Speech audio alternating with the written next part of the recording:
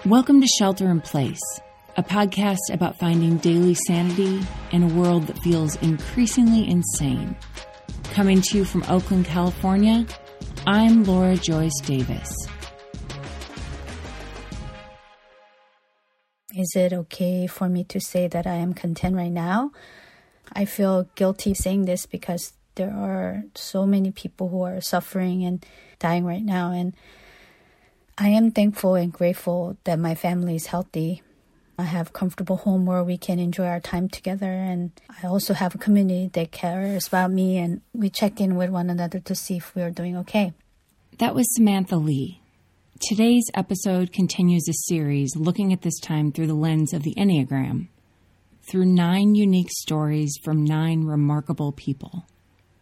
It doesn't really matter whether or not you're familiar with the Enneagram. These 9 individuals will help you understand it better. The bigger goal I've had in doing this series is to remind us that there isn't just one way of seeing the world, and that there's a lot to be gained in trying to see it from a different point of view. Here's Sam again. I live in Oakland, California. I am 47 years old and about to celebrate 17 years of marriage in July with my husband, Brian. I have 3 children, 14-year-old Isaac, Juliet, who's 10, and Jack, who turned 7 during Shelter in Place. Sam is on the list of women that I look up to. We're in a mom's group together, and she's a little further down the road in parenting. She's one of the kindest people I know. But also, we're very different. I realized this months ago when we were hanging out at her house, and she said that she couldn't remember her and her husband ever having a big fight. That in general, their marriage didn't have much conflict. I describe both Sam's marriage and my own as great marriages, but I would never say that my marriage didn't have conflict. This idea of a conflict-free marriage completely blew my mind. Prior to that conversation, I'd taken it for granted that what she was describing wasn't possible, which just goes to show you how much our personalities bring to the table when we're talking about pretty much anything. I'll let Sam take it from here. My family and I immigrated here from South Korea when I was 13 years old. I didn't know any English and had to learn starting from the alphabet letters. I had a very difficult time adapting to the new environment. I was a teenager with so much confidence and pride. So it was hard. It was hard for me to accept that I didn't know how to communicate or how to navigate and survive in a new environment. Back then, I would describe myself as Enneagram 3, which is achiever. I was ambitious, competent, and energetic. I was very competitive as a child. But after I immigrated here and went through a challenging and difficult time, I think I lost that confidence. It's been a while since I took this Enneagram test. And so when Laura asked me, I decided to retake it. And I am an Enneagram 9, a peacemaker. I learned that 9s are accepting and trusting and stable. They're usually creative, optimistic, and supportive, but can also be too willing to go along with others to keep the peace. They want everything to go smoothly and be without conflict, but they can also tend to be complacent and simplifying problems and minimizing anything upsetting. And this is me. The description is exactly me. I'm a 3rd grade teacher in Alameda. I've been teaching for 18 years. I'm proud to work at school that is extremely diverse. 63% of the students are from low-income families, and about 34% students are learning English.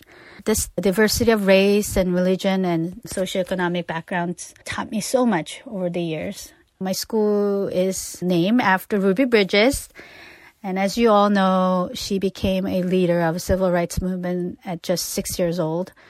The coolest thing is that she's been coming to our 5th grade promotion every year to meet with students and families.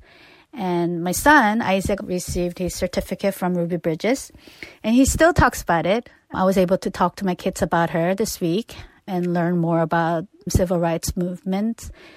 And they had some good questions, and it turned out to be a great conversation. Last week of May, I was watching the news, of course, of George Floyd, and I've been upset, angry, and also confused. I was confused because perhaps these contradictory advice on what I should do, to be told to step up and then no, step back, read, no, you should listen. They would say protest, no, don't protest, check on your Black friends, no, just leave them alone, ask for help, or just do the work. And it feels contradictory at times. And I don't want to fall into that Enneagram 9 mode, emotionally indolent and unwilling to exert myself or to focus on problems. I will figure it out and will do it. And that is my hope.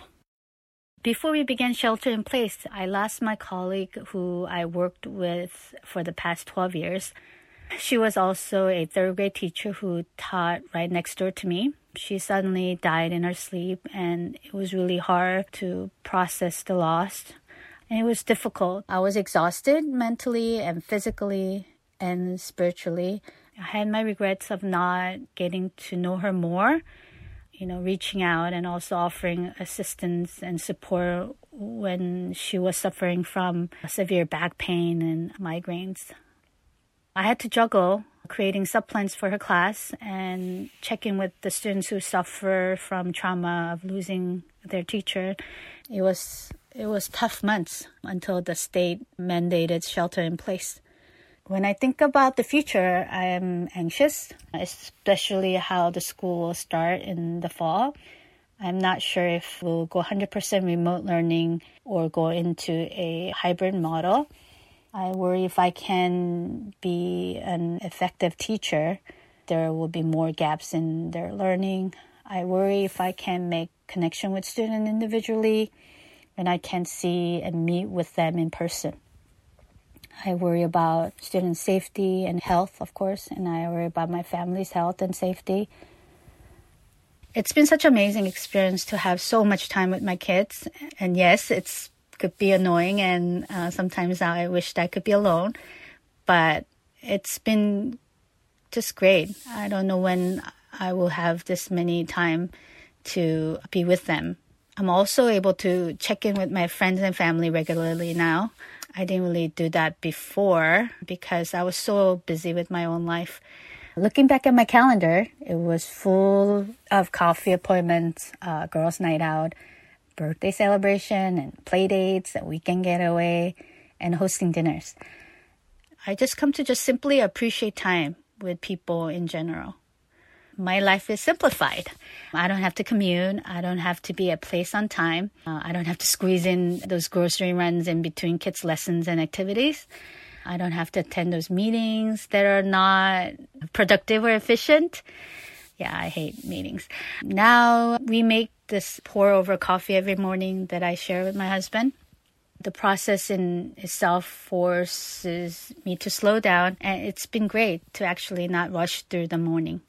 Instead of me cooking for everyone, we cook together as a family and sit out in our backyard and have a family reading time.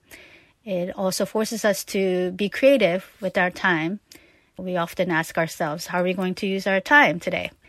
I think it goes back to being more intentional.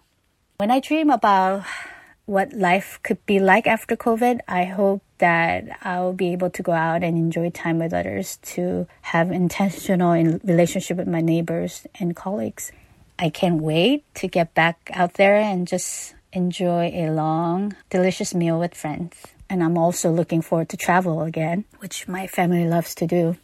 I read somewhere that to emphasize the pleasant in life is not a bad thing. It is simply a limiting approaching to life. And 9 tends to focus on the bright side of life so that their peace of mind will not be shaken. But rather than deny the dark side of life, what 9 must understand is that all of perspective presented by the other types are true too. What I really wish that other people understood about me is that I don't always want to be around people. Constantly with kids and their parents. I used to gain energy by being with people, but after having 3 children, I need time to reflect and just pause from doing stuff for others.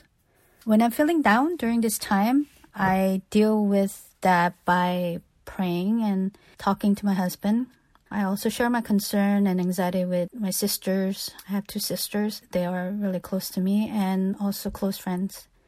I also do stuff that I enjoy, like make delicious meals, try to create new espresso drinks, make boba drinks from scratch, going for morning walks, which have been really great. We have this really nice trail by our house and just go up early in the morning to just be alone, have a quiet moment.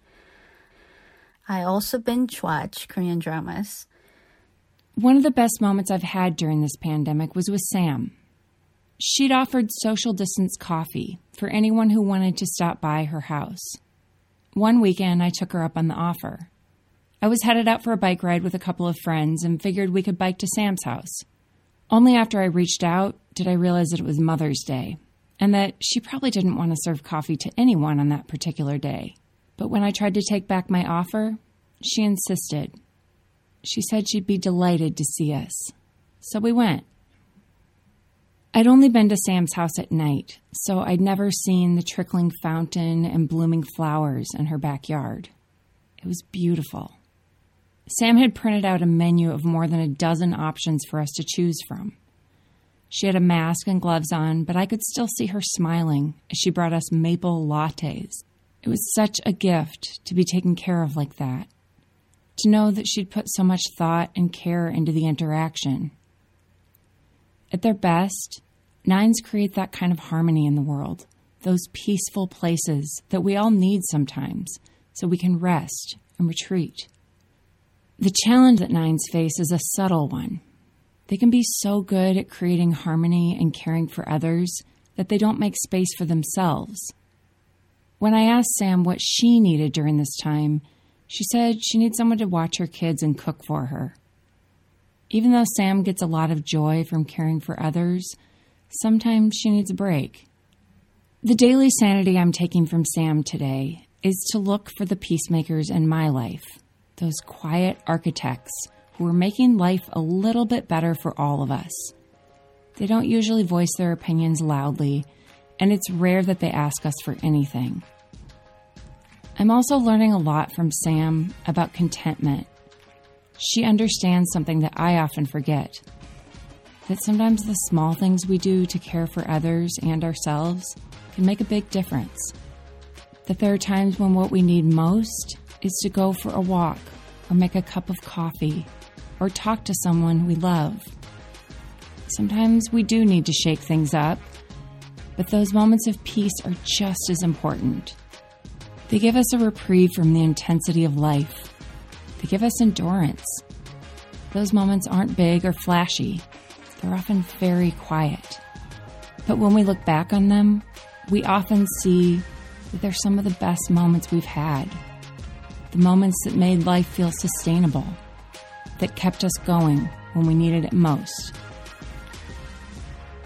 If you've enjoyed today's episode, I hope you'll subscribe wherever you listen and share it with a friend. If you listen on iTunes, Stitcher, or another platform that allows you to rate and review, leaving a quick note about what you enjoyed helps others to find us and makes this work possible, both now and beyond the pandemic. Shelter in Place is proud to be sponsored by Brick and Mortar, old world-style wines with California roots. Their wines can be found at Michelin star restaurants like the French Laundry and Meadowwood. You can find their canned wines at Safeway stores in Northern California. Use the code SHELTER when you order from brickandmortarwines.com to get 10% off and support the show. As always, you can find show notes for today's episode, as well as ways to support us at laurajoycedavis.com.